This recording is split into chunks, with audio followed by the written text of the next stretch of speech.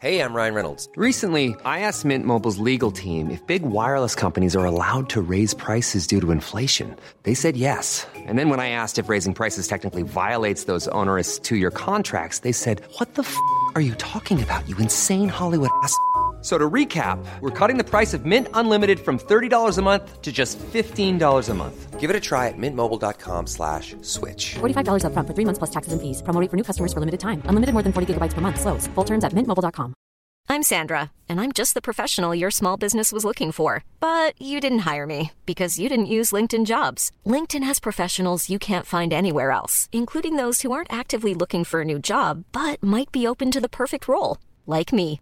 In a given month, over 70% of LinkedIn users don't visit other leading job sites. So if you're not looking on LinkedIn, you'll miss out on great candidates like Sandra. Start hiring professionals like a professional. Post your free job on linkedin.com/people today.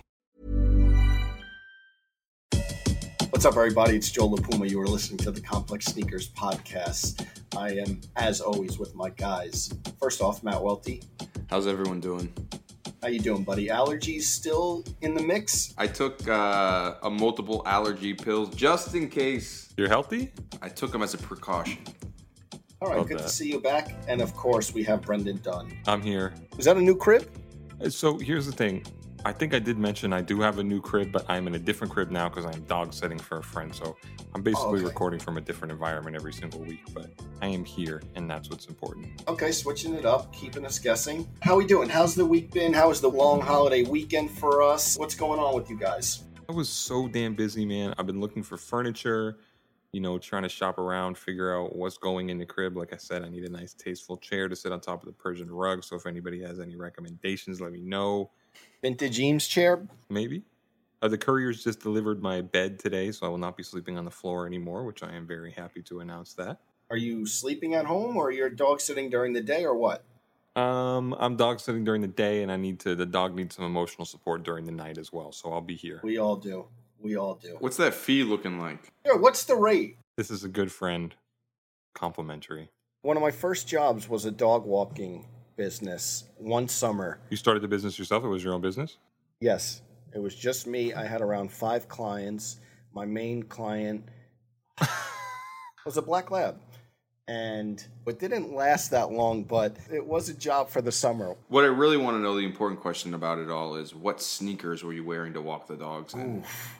I wouldn't even know back then. What year was this? This had to be early high school. What would I be wearing? I don't even know what I would be wearing to... Probably some old track sneakers, honestly. Some beat-up track sneakers to walk the dog around the neighborhood. But it was a business that never panned out, and then I started to go into sneakers, and it... You took the right fork in the road. Exactly. Kids today have it so easy. They have a dedicated dog walking shoe, SB Dunk, right? So if only that was around back then. Brendan, what was your first job? So this is a little bit of a difficult question to answer because I worked in my stepdad's record store a lot growing up. Digging through the crates? So we were always there hanging out and kind of working in an informal way. So I guess that was my first job. But the first job that I actually went out and applied for and got was landscaping. So I mowed lawns quite a bit during the summers in high school. Well, to you? Growing up, my dad had he worked in a company that staffed nursing homes. So my first job when I was a freshman in high school was working in the laundry of a nursing home, separating the already washed sheets. I wasn't old enough to put the soiled sheets into the washing machine, which was a godsend. But just folding clean sheets was my first job. All right. Well. So how does your bed look now? Can you bounce a quarter on it? You use those tools that you learned in the first job for the apartment in Jersey. Okay, let's switch gears a little bit. Sneaker news. One thing I wanted to talk about, I think that we got pretty good feedback from our Sneaker of the Summer conversation, but for the audience to know, after we recorded it and we were listening to the edit, Matt Welty brought up oh man, we didn't mention the New Balance 327. And we were going to potentially re-record a segment on it because we do think it was a substantial sneaker of the summer. And we ended up not recording it and not mentioning it in the podcast. And sure enough, a lot of mentions this weekend. If you guys checked, the New Balance 327 was brought up. So I think it was fair in the sense where when we talked about our previous criteria, saying a shoe that people were actually wearing. The New Balance 327, aside from hype pairs like Casablanca and Concepts, were shoes that people could actually get, and you saw quite a bit of just regular sneaker wear on it. So I think that kind of actually, more so than even some of the shoes we talked about, kind of fit the mark a little bit for a sneaker of the summer. You actually saw it out in the wild a bit. Yeah. Yeah, so definitely that was maybe an omission by us, and you guys, the listeners, definitely pointed that out, and good on you guys. We appreciate the feedback. Yeah, definitely. Can we talk about a bit of tangentially related sneaker news that I'm seeing all over my Twitter timeline right now? Please. Go for it. Is everyone's going and getting their Travis Scott Happy Meals? They are getting their Travis Scott Happy Meals. Are you hitting McDonald's this evening? No, don't eat fast food. So okay. You won't eat any fast food? Not even a nostalgic one from your childhood? Once in a while, but it's always, I feel what would it be? Not from, I don't know if it's from the childhood, but I think my go-to would be a McDonald's double quarter pounder with cheese. I think is probably one of the better things that you can get. You know, in France, they don't call it that. They call it the Royale with cheese? Is that what it is? There we go. I got it. Okay. Shout out to all my film heads listening. You know from experience? I've been around. I've had McDonald's in Tokyo before. How was it? It was good. Was there a secret menu item or anything like that? Some rare promotion? It was a little different. I was a little overwhelmed, so I don't remember precisely, but it definitely was a little different. I feel like that's definitely the move when you travel internationally. Just go to the McDonald's and see what weird menu that you can find. Like, I remember going to France and they had like cheese fries with bacon, something you would never get in the States, and you're like, wow. Also, don't forget, I'm pretty sure we've been there on this podcast before, but the infamous Malaysia trip, Wealthy and myself, about a year ago, we did hit the McDonald's. I forgot about nasi that. Lemak, and it was super subpar. Don't get nasi lemak from McDonald's. We were at the Sneaker Law event, and we took a break from kissing babies and shaking hands, and I think we went to McDonald's, and we just ordered like 5 different things just so we could split it all. And some of it was good, Brendan. Some of it wasn't so great. It was just it was an experience though. But so we're all getting the Travis Scott meal. Is that? I don't think so. Also, I can't keep track of what it is. What is it? Different packaging, wrapping? I know there's a toy. There's a toy, right? Some people said they weren't getting the toy. Is that true? Do all meals come with the toy? We'd have to investigate. Joe, you know, if you eat 5 Travis Scott meals in under an hour, he'll come on sneaker shopping. It's proven science. All right, line them up then. Speaking of lining up, I still don't know if my barber Benny is back at Astor Place. I went there about a month ago to finally get my first haircut of the quarantine. Really took everything off. Another guy took care of me. I did cheat on my barber, but when I asked them then, they said Benny was still absent. He had a surgery or something like that. I don't know about his health, so I think I'm going to go this coming weekend and try and check in because I need to get back to normal. I need this shit. I'm doing haircuts every 2 weeks now. I've decided. Really? You're back on the schedule. I just have to. Made Man Barbershop in the city, the best barbershop. Been going to the same guy, Sam, the owner, for 4 years at this point. This is not an ad, but let me tell you, I think it was 3.5 to 4 weeks. This is not counting quarantine, but during the year, during everything being regular, it was 3.5 to 4 weeks. I'm doing 2 weeks going forward because that's what we need to be doing. I would not have been surprised if Joe LaPuma got his hair cut in a salon. Didn't he say that he was in Long Island a couple weeks ago? No, here's the story. Not a couple weeks. I think we mentioned this. Didn't we mention this on the podcast when I was little? I believe, but it bears repeating. Okay, the mall that I worked in, the South Shore Mall, there was a place called the Unisex Palace. That's where I used to get my haircut for years. For years. It was called Unisex Palace? The Unisex Palace, that's what it was. So I've graduated later in my life to a barber, and it's a lot different. Were you on Long Island for Labor Day weekend? I was on Long Island for Labor Day weekend, and here's a story. Do you guys have the Complex Sneakers dad hat? Yes. I think I have it somewhere, but dad hats do not fit my gigantic head, so it's really, I don't get to wear it. We need to release these, but I was so bored this weekend. I almost went to Lids and put JLP and script on the side of the Complex Sneakers podcast hat. I didn't do it. I did some Yankee fitteds, but I was going to do that, and I still may do it. But that's kind of how bored I was on Saturday. So I support you. It looked like Welty was having a good time. Welty, can you tell us about your weekend? Yeah, gets mentioned many times on the podcast, but a good friend of mine, PG, I went to his uncle's house down the shore in Asbury Park, New Jersey, with his whole family and some friends, and it was nice to be down the Jersey Shore. I haven't been in a few years. Reminded me of being a kid a little bit, but walking on the boardwalk. And was it populated? Were people out and about? Did it feel the same? There were people out and about. I didn't go on the actual beach. The beach was actually kind of crowded, which I wasn't expecting, although it is Labor Day weekend. It wasn't as crowded as you would have. You weren't doing push-ups in the sand? Atlas man over here kicking sand at people's faces. You have to pay to go on the beach in New Jersey and just to go on there for a minute. Yeah, you have to get a beach badge. Oh. All right, so that sounds like a really fun time with PG. Yeah, there was I sent Joe a picture. There was just driving around, kind of crazy. Yep. Just as we'd say, little different. There's just happens to be a random pair of Got That White Air Force Ones. The Got That White Air Force Ones riding passenger and told you to get in the back, PG. It's like the shoes are worth more than the car sort of situation. I gotta ask this about Paul. Yeah. How does he have so many Scars Air Force Ones? I know he's like the biggest Air Force One collector around, and he's selling a lot of stuff for a lot of people. Every other day, I see this guy posting fucking a full size run, no pun intended. Explain this to me. I don't know. I know that those shoes are going for what, like $6,000, $7,000, $10,000 a pair. I don't know if all of them are his, so I don't want to say. But I mean, he posted it on Instagram, so he has a lot of pairs, and maybe he'll let you get a pair, Brendan. I know you got money now. Next piece of news we got to talk about PJ Tucker getting his own Nike Kobe 5 Protro PE, and there was a lot of discussion last week in the Complex Sneakers Slack online. Sometimes people will like tweet his stats and things like that. If you know basketball, you know that PJ is one of the most important role players in the league.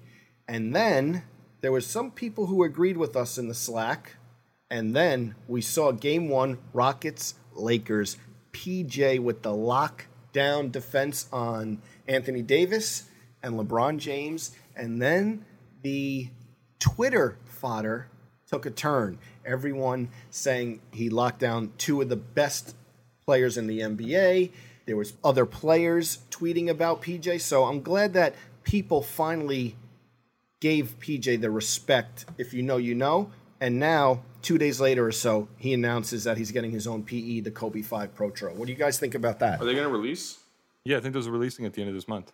I can't imagine that it's going to be tons of pairs. You know what I mean? It's not going to be like a GR sneaker. So keep it special. We don't need 100,000 units of every single colorway that comes out. Although people are going to get mad. People are always going to get mad. Have you guys heard of this store called Spicy Action on Broadway? No. Yeah. Spicy Action is the What classic. is the deal, Dunn? What is the deal? Are people like going crazy there right now? I've seen multiple people in the past couple months, not even weeks, couple months, just Instagramming a chaotic collection of sneakers. And I'm like, what is this? And no one's saying where it is. Here's the thing. That's exactly what you do with Spicy Action. Spicy Action is the store. So old school mom and pop type store, have a lot of dead stock, a lot of old random stuff. Spicy Action is the store that you go to and you take a photo and you don't tag it to pretend like you know about this super hidden location that is super underground. And if you know, etc. Mostly people just go there so they can pretend like they know where some hidden sneaker stash is. It's not hidden. It's not a secret. It is Spicy Action on Broadway in Brooklyn. And you should go. Oh, I've heard about this. You know the spot. And I've heard that the owner's kind of like a dick and won't sell you anything like anyways. So it's like people are going there and they're not even buying stuff, and all the good stuff was bought years ago. Is that true? Because I'm really enticed to go there. Joe, let's go. Okay. You want to do it for real? Yeah. Uber Black, can you pick me up? Absolutely. With the distancing, we do actually Uber SUV. Okay. Black. I appreciate that. All right, a lot of sneaker talk, but let's get to this week's guest on the podcast. Our guest on today's podcast has been with New Balance for over 6 years. During his tenure at the brand, he has worked his way up from assistant product manager to the senior manager of global collaborations and energy. What that means outside of LinkedIn speak is that he's a driving force behind your favorite New Balance collaborations with notable designers like Jound, Joe Freshgoods, Ronnie Feig, Teddy Santis, and more. On the heels of our episode last week and the huge momentum New Balance has had in the past year, we welcome to the podcast Joe Grondin. Welcome, man. How are you? What's up, guys? Doing well.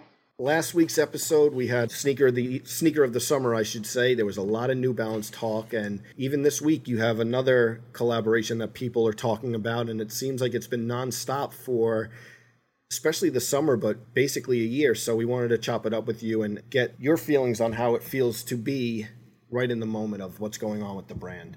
For sure. Yeah, Joe, I think going back a little bit too, how did you end up at New Balance? What was your first entry point into the sneaker industry?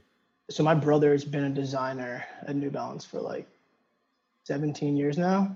Oh, wow. He's designed like all the baseball cleats. He's done all the Collage shoes. So he's on the field of play side. But when I was a junior in college, I did an internship for Warrior Sports, which is, I don't know if you guys are familiar. It's like a lacrosse hockey brand. Yeah. So New Balance actually owns them. And at the time, the Warrior Sports team was doing cleated lacrosse product. It was the same team that was doing New Balance baseball. So I got in as just like a marketing intern for that team because that was what my brother was working on. So I did that for a summer. And then I kind of finessed being able to work 1 day a week my whole senior year with them just to kind of keep that going. And then I got they made a position for an assistant product manager right when I graduated. And what does that mean, assistant product manager? So essentially, for every product that's created, there's essentially like a triad of people, right? So you have a product manager, a developer, and a designer.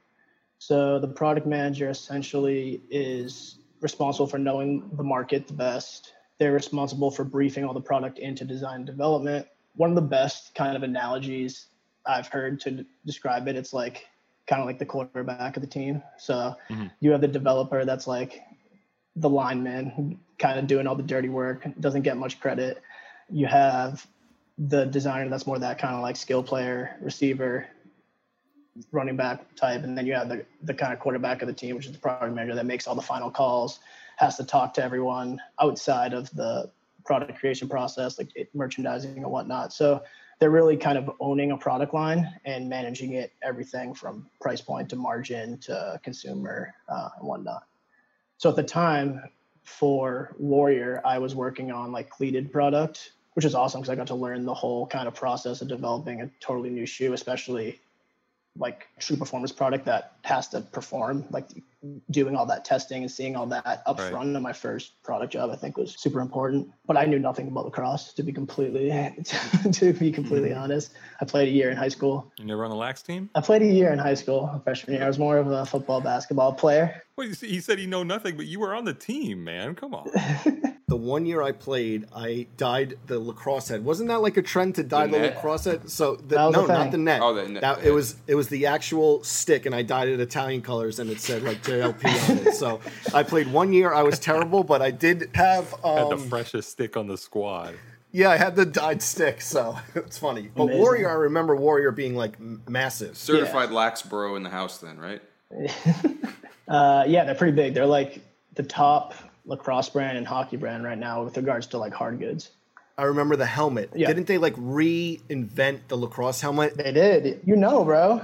Yeah, so I remember it was always like this chunky cage. Like it looked like you were an offensive lineman, and then Warrior came in and it was like this slick helmet. So that's how I remember it. Yeah, that's awesome. We really kicked this thing off with a football metaphor that I did not understand, and then we went right to lacrosse, which I definitely don't understand. We are off the rails right now. Yeah, but I love it. Yeah, that's the best metaphor I've heard to describe the product manager role. People definitely get confused right when you say that. But yeah, so essentially I did that for a little over a year. And then at the time, my boss at the time was coming over to New Balance to start a new product category, which was called sports style at the time. So it was kind of the first time that we were creating new contemporary lifestyle product that wasn't classic running. So he went to go do that. And then a couple months later, he took me with him onto the New Balance side in lifestyle, which is where I wanted to be. Anyways, that was the end goal. So that happened like a year and a couple months into it. That was like a whole new like undertaking for New Balance as a whole, just creating this product lane that wasn't there. So we had a really global team, which was really interesting. So we had a product manager in the UK, who's actually now my boss. We had a product manager in Tokyo, and then 2 in the US. So it was very like, I went from like the most regionalized sport to like a huge global business really quickly, but learning how all the like the nuances between all the regional stuff was like obviously super important to figuring out this landscape. Were you a huge sneaker guy like growing up? I was. but I wore a lot of New Balance. Did you? It was like, that's what I was wondering. He's just saying that because the PR people are listening. Come on, Joe. You seem like a young guy, and New Balance to me, and we'll get into this later, is such a legacy brand. So you were a New Balance guy coming up. Yeah, talk about that. Well, yeah, it was mostly because my brother was working there, and I was Got it. and I was sample size for like most of my life. Did you just have unlimited access to every rare New Balance sample there was? Yeah, so it was like a thing that I was like the kid wearing New Balance in middle school and high school, and no one else was. But yeah, I mean, I had my fair share of like Nike product and whatnot, but more so when I was younger, like middle school, like running shoes and whatnot. Like I remember having Shocks and all of that. Were you getting anything really special or rare from your brother? Yeah, so he actually worked on lifestyle for a couple of years. So like a lot of that like 580 stuff that used to be in Japan, like he used to try to like always get that, like the really colorful. All those Stussy, Real Mad Hectic, yes, empty 580s and things like that. I love all that stuff. Yeah, I definitely had a few of those. Gore-Tex 580s. Yep. 580 was like my favorite shoe at the time. I used to like, that's what I would go for. Were you going to the Lawrence factory and scoring shoes? Was that a thing? Yeah, that was definitely a thing. So like whenever I would go see my brother, it was always like, all right, this is cool. Let's go down to the factory. Let me see what they got. That's where you find all the gems, really. Is this stuff that never came out? Yeah, or like stuff they made too much of, or it's whatever. And it's free? No, just like on clearance, and you get the employee discount. So it's like essentially $20 a pair or something like that. Yeah, something like that. And then was this around high school, and were you putting like classmates up on like, these are some rare stuff? What was it like? Did anyone know besides you and like your brother, or what? I definitely tried to put some people on. I definitely got clowned a bunch too. Like, okay. Cause like it's high school and kids like, they can't see past Nike and athletes and what's in front of their face. Right. So, it was definitely different. I tried to put people on, but especially I remember like going into college and bringing like, I don't know, like 30 pairs of shoes or something into like my freshman dorm, and these kids who I've never met before, like, what is this kid doing? Like bringing all these New Balance shoes into like this one room that's 4 of us are staying in. Now it makes a little more sense to them. I remember like, even in college, I remember people making fun of me over the De La Soul High Nike SBs. And it's like, you guys just didn't understand it, you know? And I'm sure all the rare New Balances, I'm sure it was quite similar for you. Yeah, for sure. Did you use that lens of thinking that New Balance was cooler, being into the cooler New Balance stuff when you were growing up, to your job now where you're kind of like assigned to make New Balance cool? Was that like helpful for you in what you're doing? Yeah, I think it was helpful just to like learn all the numbers and like the styles and kind of like where they came from and whatnot. Like I remember growing up, it was all about the 500 series and the 800 series. So like I was actually going through old pictures at my parents' house like last weekend, and I'm wearing like all these old 801, 802, 803 styles like for my first day of school pictures, which are just like completely relevant now. So I was like, and then there was a picture that Trainer Spotting, they posted the picture of Beyonce wearing the, like, I think it was an 803, which I'd never seen before, which is a crazy photo. And I was like, yes, I had these like on my first day of school in 3rd grade. I think you sent me the 801s.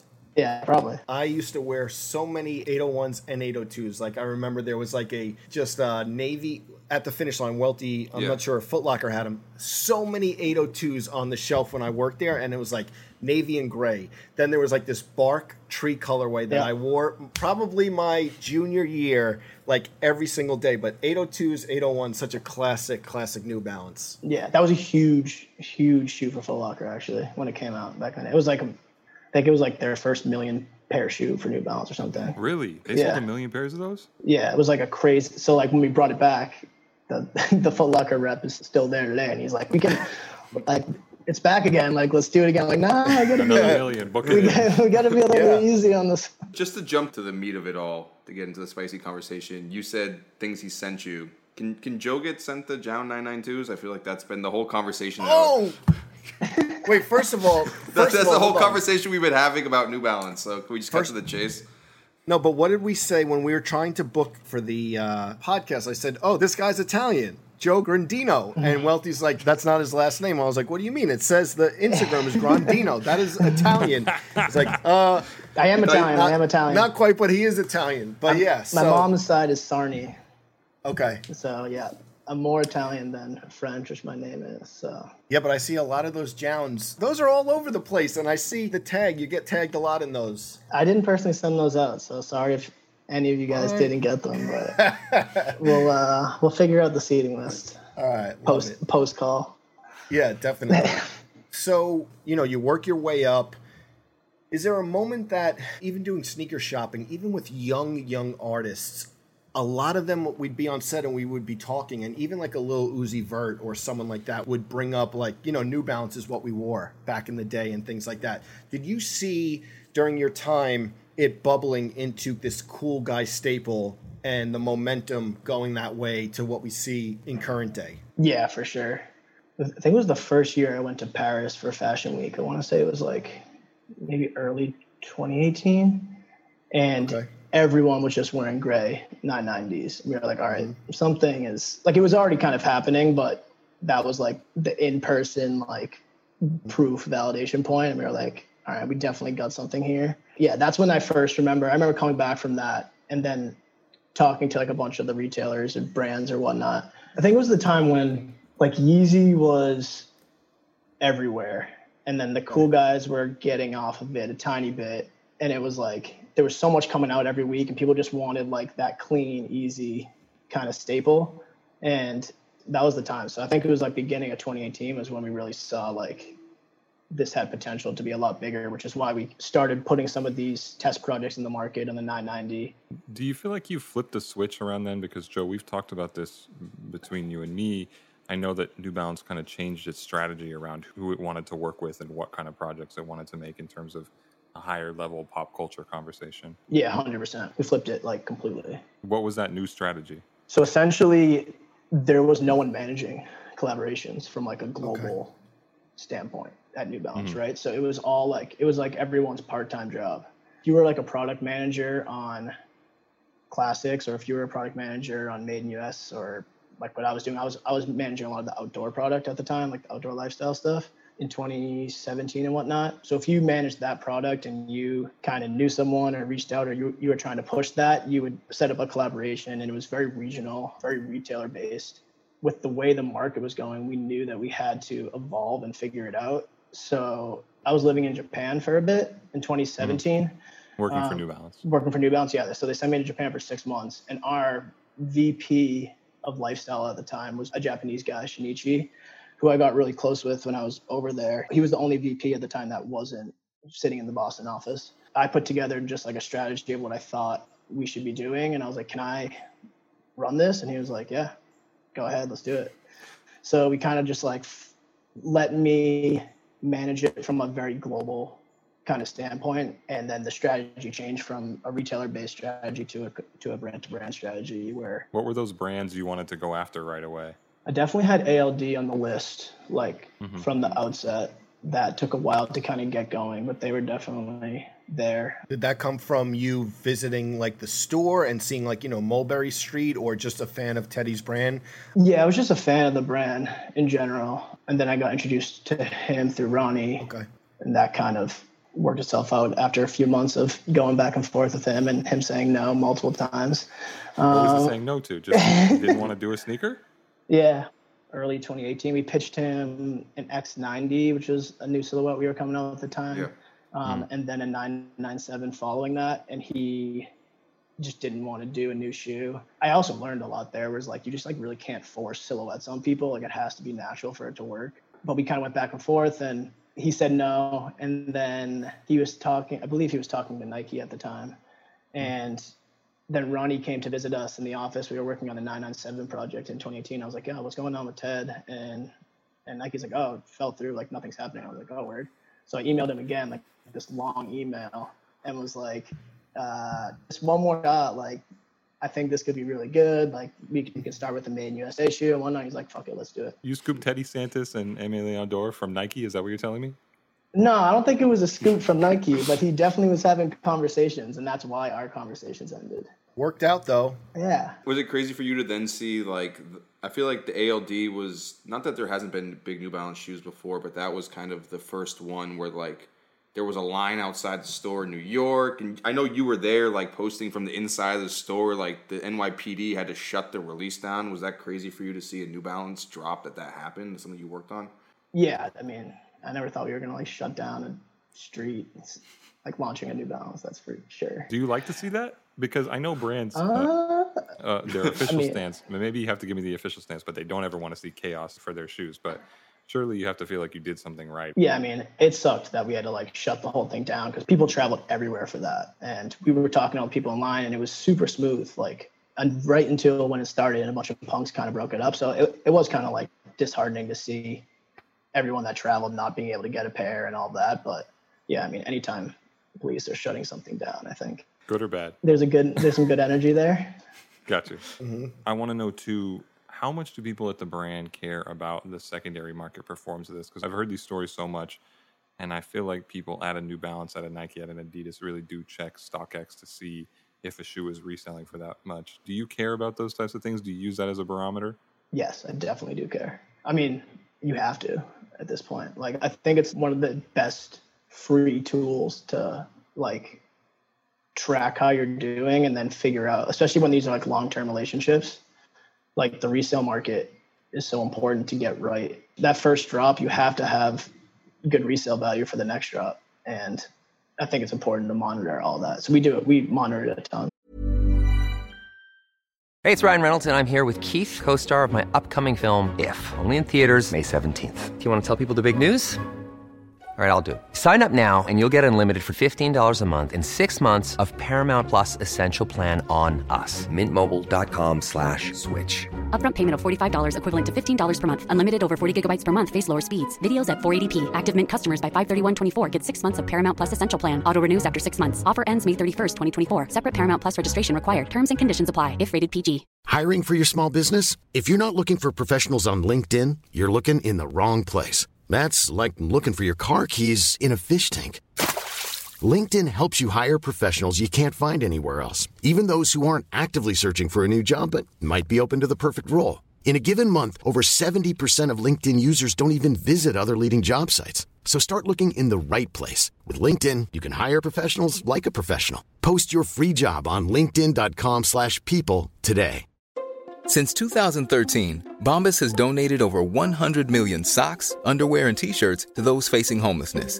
If we counted those on air, this ad would last over 1,157 days. But if we counted the time it takes to make a donation possible, it would take just a few clicks. Because every time you make a purchase, Bombas donates an item to someone who needs it.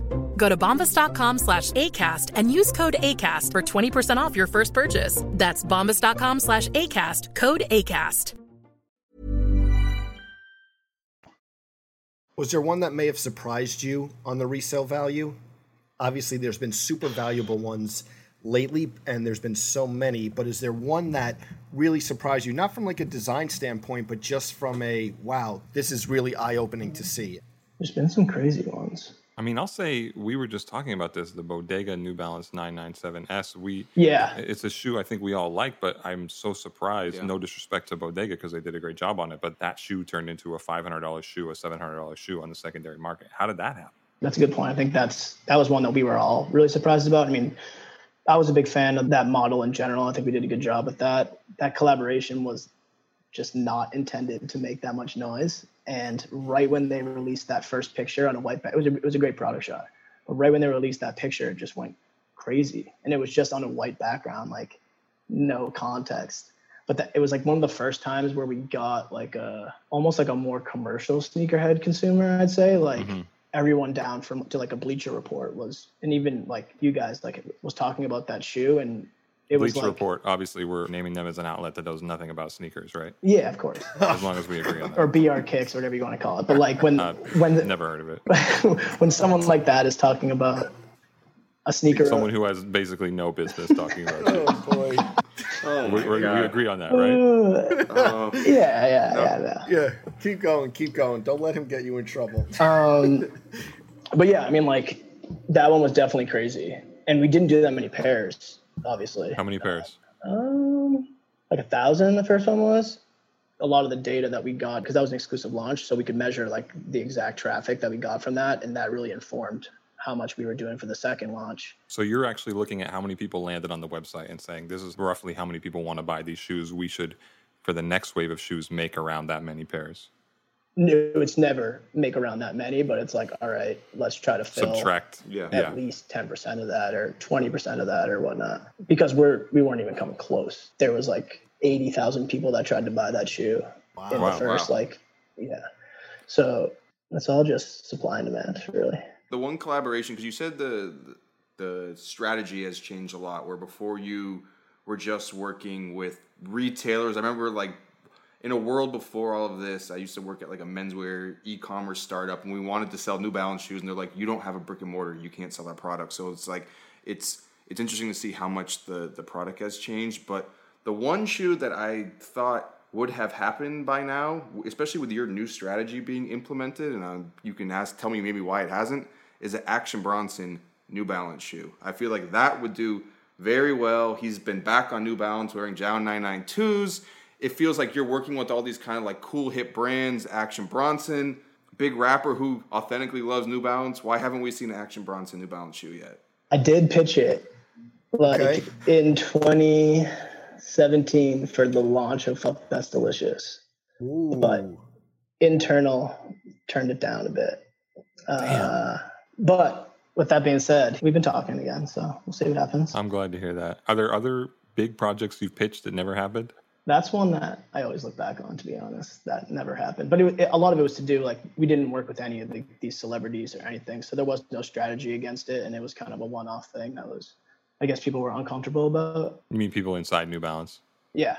Does that frustrate you? Because New Balance is like such, like, just from doing new things, there's such like a, conservative brand of like not wanting to push the threshold too far. Like, you bring these ideas to them where you're like, I want to work with this streetwear brand or this rapper, and do you get a lot of pushback from internal on that? Well, I think I used to, because I was just like talking and had no. Now you got some hits. Yeah, I was just some hits. I was just talking, so no one had to listen really. Once you get some stuff in the market working, people start to trust you, and especially this year, we've done a bunch of stuff that we were very uncomfortable with that we just took risks on that all worked out. So yeah, especially moving into like end of 21, 22, this route of potentially talking to artists and more individuals is definitely on our radar, and we're definitely more open to it than we ever have been. So I feel like the Jaden Smith project is a big one in that realm. How did that all come together?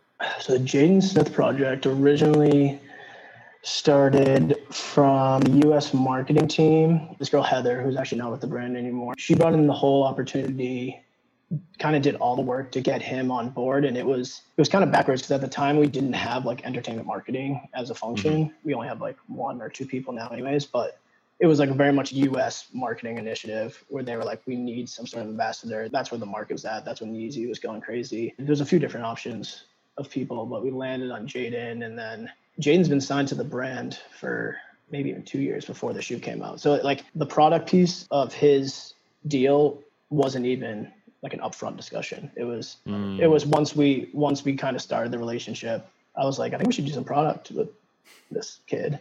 And then because he came to the office, we met him, super nice kid, and like he was so interested in everything that we were doing and like just the process of building product. And once he kind of met the product team, he was asking more questions about it, and we decided to go for it. I've been trying to get Jaden on sneaker shopping for years. Yeah? And I thought maybe with the New Balance collab, maybe Joe can make it happen. Yeah, maybe you can make it happen, but now with the pandemic, it's a lot more difficult. One artist I do want to talk about, Jack Harlow, how that came about. Was that from your side? He name dropped New Balance in the What's Poppin' remix. I went to Kentucky to shoot John Calipari, and in that store at Oneness, they were all talking about Jack Harlow. So he seemed like he was a real sneaker guy. Talk about how that collaboration and what that looks like and how it came about. That came out like super organically because he has just been like, he's just a New Balance head. So he has only worn New Balance. Like there wasn't any us trying to get him to wear the product or anything. I want to say maybe a couple years ago, he was performing in Boston at the super small venue, and he just stopped by the office beforehand. Actually, yeah, like the U.S. marketing team was already talking to him, the same girl, Heather, which I was talking about before. she kind of had the relationship. We brought him in. We just hooked him up with a bunch of product. There's actually a picture if you go back on his Instagram in 2018 where he's outside the New Balance building with all of his homies and like mad New Balance bags and everything. It's pretty cool. But yeah, it was just more of like a product merchandising relationship. Yeah, I mean, we're talking to him now to see if there's anything bigger that... Is he going to get his own shoe? Not saying that. We're not going to make any promises on the air. I'm not going to make any promises live, but... Okay. No, he's definitely like super nice kid. We've had a bunch of conversations. Every time he's in Boston, he stops by the office. And it's just kind of like a natural thing. We definitely trying to support him as much as possible. And his blow up this year has been kind of crazy. Crazy, for sure. One thing I wanted to talk about, we're talking about collaborations. All-Star Weekend, we had a whole episode with Joe Freshgoods, and All-Star Weekend in Chicago, with such Jordan legacy and things like that, you expect that Nike and Jordan are going to own the weekend, but Joe Freshgoods and that collab, that 992, really, really was like the sleeper winner of that weekend. Talk about that collaboration and your involvement with that and talking to Joe and then seeing it come to fruition and the response it got in Chicago. Yeah, so that one came together really quickly.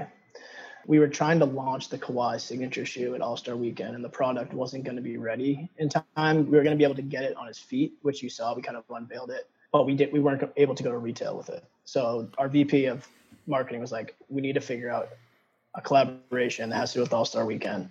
And this was in July 2019 for a February project. Not a lot of time. Anybody who's listening should know it takes usually 18 months for these things to happen. Yeah. So I was like, all right. I'd heard about Joe in the past. So just from our friend David, who actually works on the product team, he's on the classics team, he's the product manager. He's from Flint, Michigan. He's always been being like, yeah, Joe's this guy, like he's the next guy up, whatnot. So we definitely knew who he was. And then we go there for Complex Con, and then you just see it firsthand. And you're like, okay, this is the guy. Like, yes, crazy lines. Every single person we talked to in Chicago, like I was like trying to just get intel from everyone. I was like, who should we work with if we're going to try to get something happening for All-Star Weekend? They're like, oh, we can work with Joe. Like it has to be Joe if you want to do something big. He's the guy. I was like, all right. So we went to Fat Tiger that weekend, and I was wearing the Stray Rats 990s, and the dude at the shop was like a huge Stray Rats fan. So he was like, yo, those are so sick. Like I wanted to get a pair so bad, blah, blah, blah. And I was like, yeah, like, he's like, you guys are all wearing New Balance. Like you guys work for them or something? I was like, yeah, like we're on the product team. Like I manage the collaborations and whatnot. He's like, oh, like Joe's talked to a New Balance before. If you want me to bring it up to him. And I was like, yeah, definitely. 2 weeks later, I got a text or something from the kid in the store, and he's like, yeah, Joe wants to get on a call. So I got on a call with him, and he was kind of in a relationship with Adidas. I'm sure you guys saw all the stuff that recently kind of came out last weekend. So he was working on all of that and was having a tough time with them. I won't go into all the specifics on that, but I basically was like, this is what we can do for you. We can do a 992 for All-Star Weekend. It's going to be a big moment. It's the first time we've re-released that shoe. You'll also get access to working with Kawhi. We want to do some sort of like lifestyle encore play. And then just from like a relationship standpoint, like we're a really small team. It's just me and 2 other people. So you'll only have to talk to me. He was having some frustrations of like getting things approved and having so many layers within a corporate structure and whatnot. So having like one point person to talk to was like really awesome for him. So he came to the office like a month later. We did the 992 design like in a day, and then had the full concept for the Kawhi signature shoe. And then we had to pitch it to Kawhi. He approved it, actually had some comments on it. It actually was like the smiley face thing he really liked, like the straight face. So there wasn't as much, it wasn't like a repeat pattern at first. And then we flipped it to that. So we actually did take Kawhi's feedback on the shoe. So we got that approved. We built the Kawhi shoe in the sample room so we could get it made. It was like a 3-month turnaround or something. So we did small pairs on that, but we had to make that in the sample room. And then we made the 992 on our custom line with some other like exclusive materials, which I know, Welty, you've talked about on past. How do you feel about that controversy? A lot of people take some points away from the Joe Freshgoods New Balance 992 because it was made on the New Balance custom program. Basically, they feel like it's not a full collaboration. Yeah, I don't know. I think it like the final product people are excited about. It doesn't really matter if it's where it's where it's made. You couldn't remake that shoe. Like there were small things you couldn't actually do. Yeah, so like the pink suede on the saddle was from a previous pallet that we had excess materials from. So we used that. It was all about materials we had in excess, essentially, at the factory at the time, because we owned the factory, right? So we had to turn that product around so fast. It was our only option to hit All-Star Weekend, which was like a crucial timing piece for Joe in Chicago. Yeah. Is there any plan to bring that 992 back to NB1, the customization program? Because it seems like it's been gone from there since the top of the year, and this is such a big moment for the 992. Yeah. I don't know exactly when the whole custom line shut down right now. But that was due to COVID. There's so much demand for just gray 992 and everything. So everything is focused on just making our inline product right now, where there's like that line's just not open right now. So yeah, it will come back. I want to say for around holiday, but I'm not exactly sure when. We mentioned it earlier in the podcast, but we have to talk about the Jown 992 being one of the bigger sneakers of the year.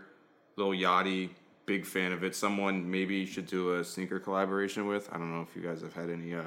He's just pitching you different rappers to do collabs with. Yachty said that his favorite sneaker right now is the Jown, the original, the first one. Yeah, I mean, did you expect the Jown 992 to be, as Brendan Dunn put it, like one of the bigger sneakers on Instagram? Yeah, I did. You did? Yeah, why? I was surprised the first one that we did, the V3, which was super small pairs. That was like literally kind of like just a test project. So we did a lot of these like test project type things on the V3 in 2018 with like Stray Rats and Aries and Jown and whatnot. And it was all for this reason, right? It was just to like gauge the market and see what the interest. And like when we saw like people willing to spend thousands of dollars on that shoe, even though there was hardly any pairs in the market, I was like, all right, we have something here. And then there was just no better silhouette to do with them than the 992. They've been like representing the whole like Steve Jobs, normcore thing, their whole since they've existed. So like it was just very kind of like a meant to be type thing. And then as soon as we got the product in, the first samples, everything like just color matched perfectly. It was very them. I don't know. You kind of just know when it's going to hit, I think.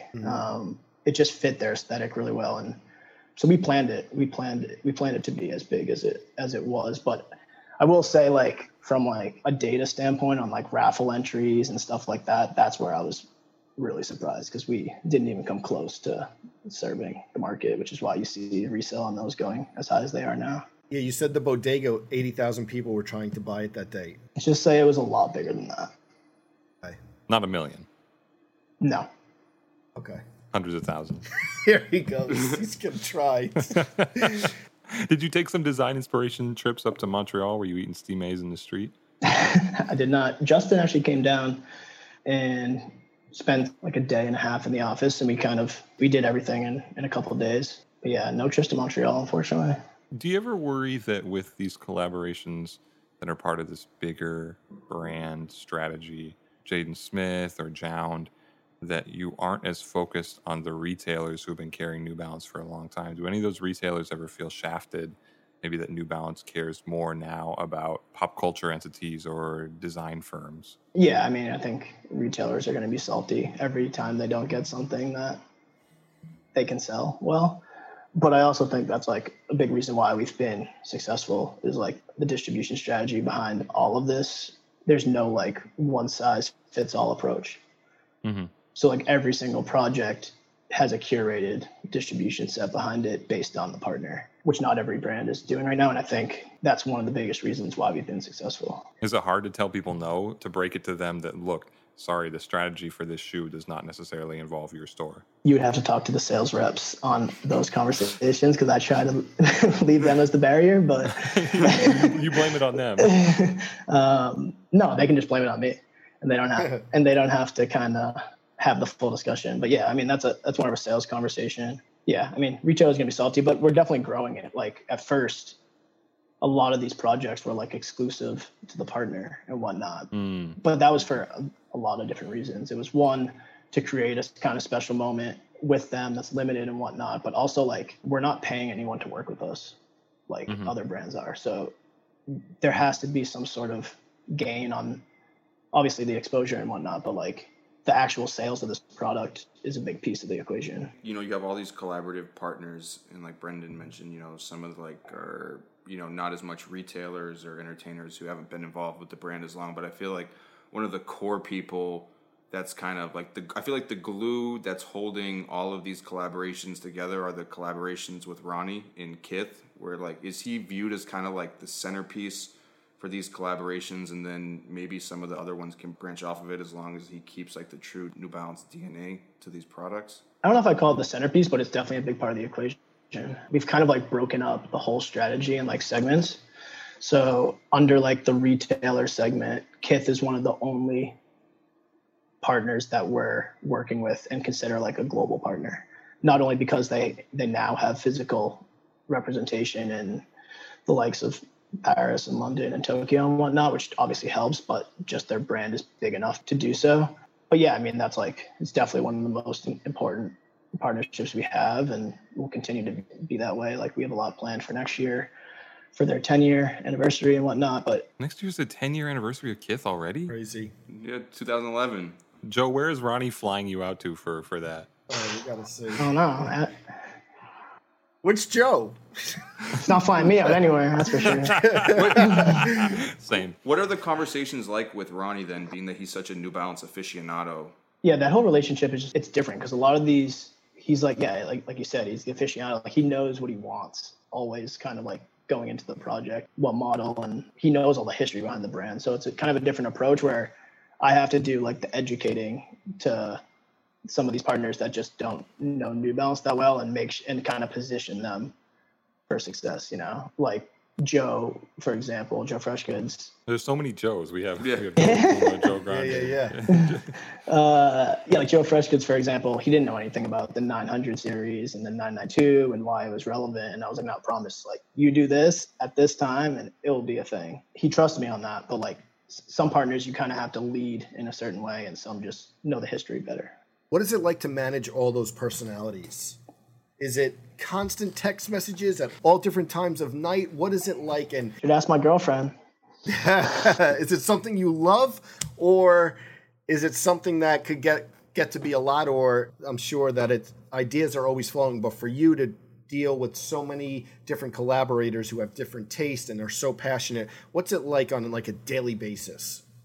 It's very chaotic, I'd say, and sometimes exhausting, but like, yeah, I like working via text. I think it's, especially if there's like one point person, whether that's like Joe I'm talking to, because we have a lot planned kind of moving forward, like every couple days, and same with Teddy and whatnot. So we have like a very smooth kind of relationship, where others kind of stay strictly on email.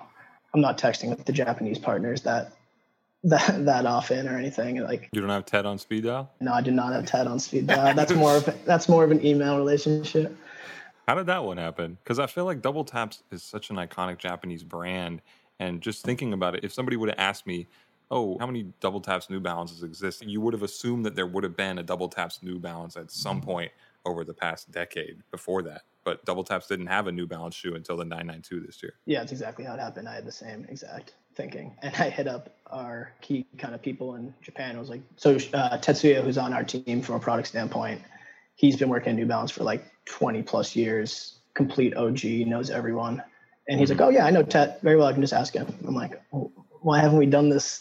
It's a home run.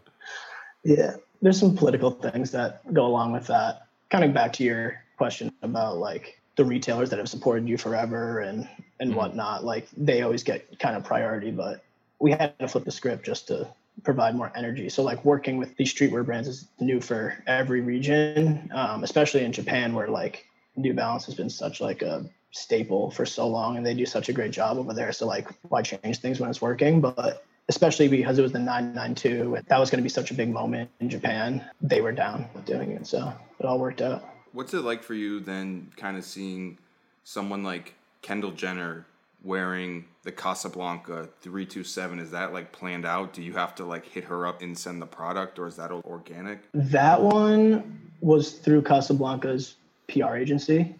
So the Casablanca project in general was like probably the most effort we've ever put into a PR for a collaboration project. Usually usually like most of the stuff is organic, where everything's just kind of getting picked up, and you'll do a press release, but it's not much more than that. On Casablanca, they have a full PR firm, and it's very kind of, it makes sense in this higher fashion space. We had two kind of PR teams going against that, and they have a whole kind of celebrity agency and whatnot that they were working with to get that product on. But you were not texting with Kendall Jenner. I was not, no. Just so your girlfriend knows. Yeah. It was just a shot kind of in the dark, I think, like to get her the product. I think they reached out to a lot of people. But yeah, it was crazy to see her wearing that. That was like one of those oh shit moments. Talking about that as like a oh shit moment, is there a big difference between breaking a new silo like that with a collaboration like Casablanca versus a 992 going crazy? I'm guessing that breaking a silhouette like the 327 that we've seen all over the place, not that it's more gratifying, but it is a tougher win. Is that true? Yeah, way more gratifying. I mean, something like the 992, you just need to pair the right partners at the right time and kind of like cadence it and make sure that the product's executing in a decent way, where when you're trying to launch a collaboration with a totally new silhouette, there's so many like uncertainties. Like you don't know how people are going to respond to the silhouette in general. You have to like plan, because usually those products are built on like an inline timeline, a development timeline that it's supposed to hit at a certain time. So the 327 was supposed to launch in like June of 20. We had to expedite that development process like 6 months to get certain sizes available for runway in January, which is just like a huge undertaking from a development standpoint, a testing standpoint. We made all those pairs, like I said, in the sample room. So it's just a lot of extra effort. But yeah, to your point, I think like it's way harder to get a win. Like it has to be super right. And I think like that's why like Bodega on the 997S and Casablanca 327 are like two of my favorite projects, just because those new silhouettes need that energy to get going. You have this Salehi Benberry project coming up. Is that a new silhouette, or it's an older shoe with a new sole on it? Can we talk about that one yet? Yeah, so that's a shoe that we're calling 2002R. So the 2002 originally was a made in US shoe. I believe it came out in 2010. We wanted to bring the silhouette back, but we couldn't manufacture it in the US based on some of the machinery and whatnot. So we built it in Asia. We would have had to reopen the tooling to make it a one-to-one. And we already had that tooling that it's on. It's from the 860 V2. So the shoe that Dime did, and we've had some other iterations come out. It was very similar. It was around the same era. So we used that tooling for like the pullover stage of that shoe, like when we're getting pattern stuff back, and it just looked really good. So we decided to keep it on there. I'm sure you guys have seen some of the OG colorways come out. They're launching in Japan and Asia first, which has gotten a really good response. But the first one that will come out on the US side will be Salehi's version. We're looking forward to that. I feel like we keep bringing it up in our internal Slack channel every couple of weeks. One other New Balance collaboration that we have to talk about, because that's why we're here, is to talk New Balance collaborations, is the Packer 992 coming out very soon. How long has that been in the works? Was that another one where you had to shift things and make it work in a short amount of time, or has this been bubbling for a while? I actually didn't even directly work on that one. It's not even a true collaboration, but it's an exclusive style for Packer. It was a pretty quick timeline. I think maybe since the beginning of this year is when that started. Can you clarify that? You said it's not a true collaboration. It's more of an exclusive. Like, where does that line happen? It's not co-branded or anything. Got you. Because it doesn't have their logo on it, is what you're saying. Yeah, it's an exclusive colorway, only sold by Packer. Gotcha. Got it. One of the shoes, I mean, not shoes, but one of the we spoke about previously on the podcast was Jerry Lorenzo wearing the 327. When he posted like in the lookbook or like wearing the shoes for the fear of God, you comment on the IG post with like 2 arrows or whatever. And I asked, you told us that you have a couple unnamed big partners coming up in the future. You said in a story that we did for complex.com. He said he just wanted some kicks from you. So you're in conversations with Jerry Lorenzo, whether it be product or just seeding shoes. What's it like to talk with someone like that about sneakers? Like, it was interesting. I mean, I actually got connected to him through Sharaf, who owns Casablanca. Super nice guy. Yeah, we had a kind of long conversation at one point. Yeah, we just started sending him shoes. He's a huge fan of the 327 silhouette. So I was like, yeah, start wearing it. Helps us out. Yeah, for sure. For sure. He wore the woman's one too, right? Yeah, the first woman's colorway, which is actually like surprisingly like one of the best received. Like, we should have made that amends. The black and gray, right? Yeah. It had, kind of like a metallic kind of finish on it a bit. Yeah. Anything else that you're really looking forward to that you could talk about? If not, again, such a great summer and a great year for New Balance. So give us a little taste. What's coming up? What haven't we seen yet, Joe? We're about to go on another run, October, November. We have a lot of stuff coming. Such as? The next ALD project is coming out in the beginning of October, which I think is going to surprise a lot of people. Can we talk about that? You had the 1300, and that shoe was available for pre-order. Were you using the pre-order on that to determine how many shoes you had to make? Yeah, so it's a different type project than our other stuff. So like we have kind of a seasonal approach to the ALD partnership where we're doing a full footwear and apparel capsule campaign and everything. The 1300 was something that we did earlier, and it was something we wanted a lot of people to get their hands on because a lot of people haven't got their hands on other projects. So we did a pre-sale, and that will determine how many pairs we're making that will be available next spring. Last thing I just want to ask you, and I know I can't leave the interview without asking this question. How do you deal with the New Balance aficionados? We all know who they are, who see the big hype collaborations, and maybe they want to see a European sneaker boutique revisit a collaboration from 2007. This is the guys that are in Welty's group chat. Yeah, is this you looking into the mirror? It's not me looking into the mirror. This is Welty on WeChat. I know there's always a dynamic between you being the head of collaborations and these guys being the New Balance outspoken people on the internet. Yeah, I think the hide button is a good feature on Instagram. And I think you're out here muting New Balance stands. And just don't go on the New Balance forum and Nike Talk. Simple. I mean, I think we've gotten a lot more people on board with the brand than doing what we were doing before. So those same guys are still trying to get all this hype shit. They're just mad that they can't get every launch like they used to. All you got to do is mute them. Joe, thank you so much. This was great to chop it up with you, and congratulations on all the success. We can't wait till fall. It's been a hell of a run lately, so appreciate you joining. And appreciate it. Yeah, another big week for you guys. Of course, yeah. You'll see some stuff in the next couple months. Appreciate you, Joe. All right. Later, guys. Thanks for having me. Our producer is Dave Matthews. Our associate producer is Jasmine Plata. Sound engineering done by William Smith. Today's episode is edited by Shiva Bayat. Special thanks to Jennifer Stewart. The Complex Sneakers Podcast is a production of the Complex Podcast Network.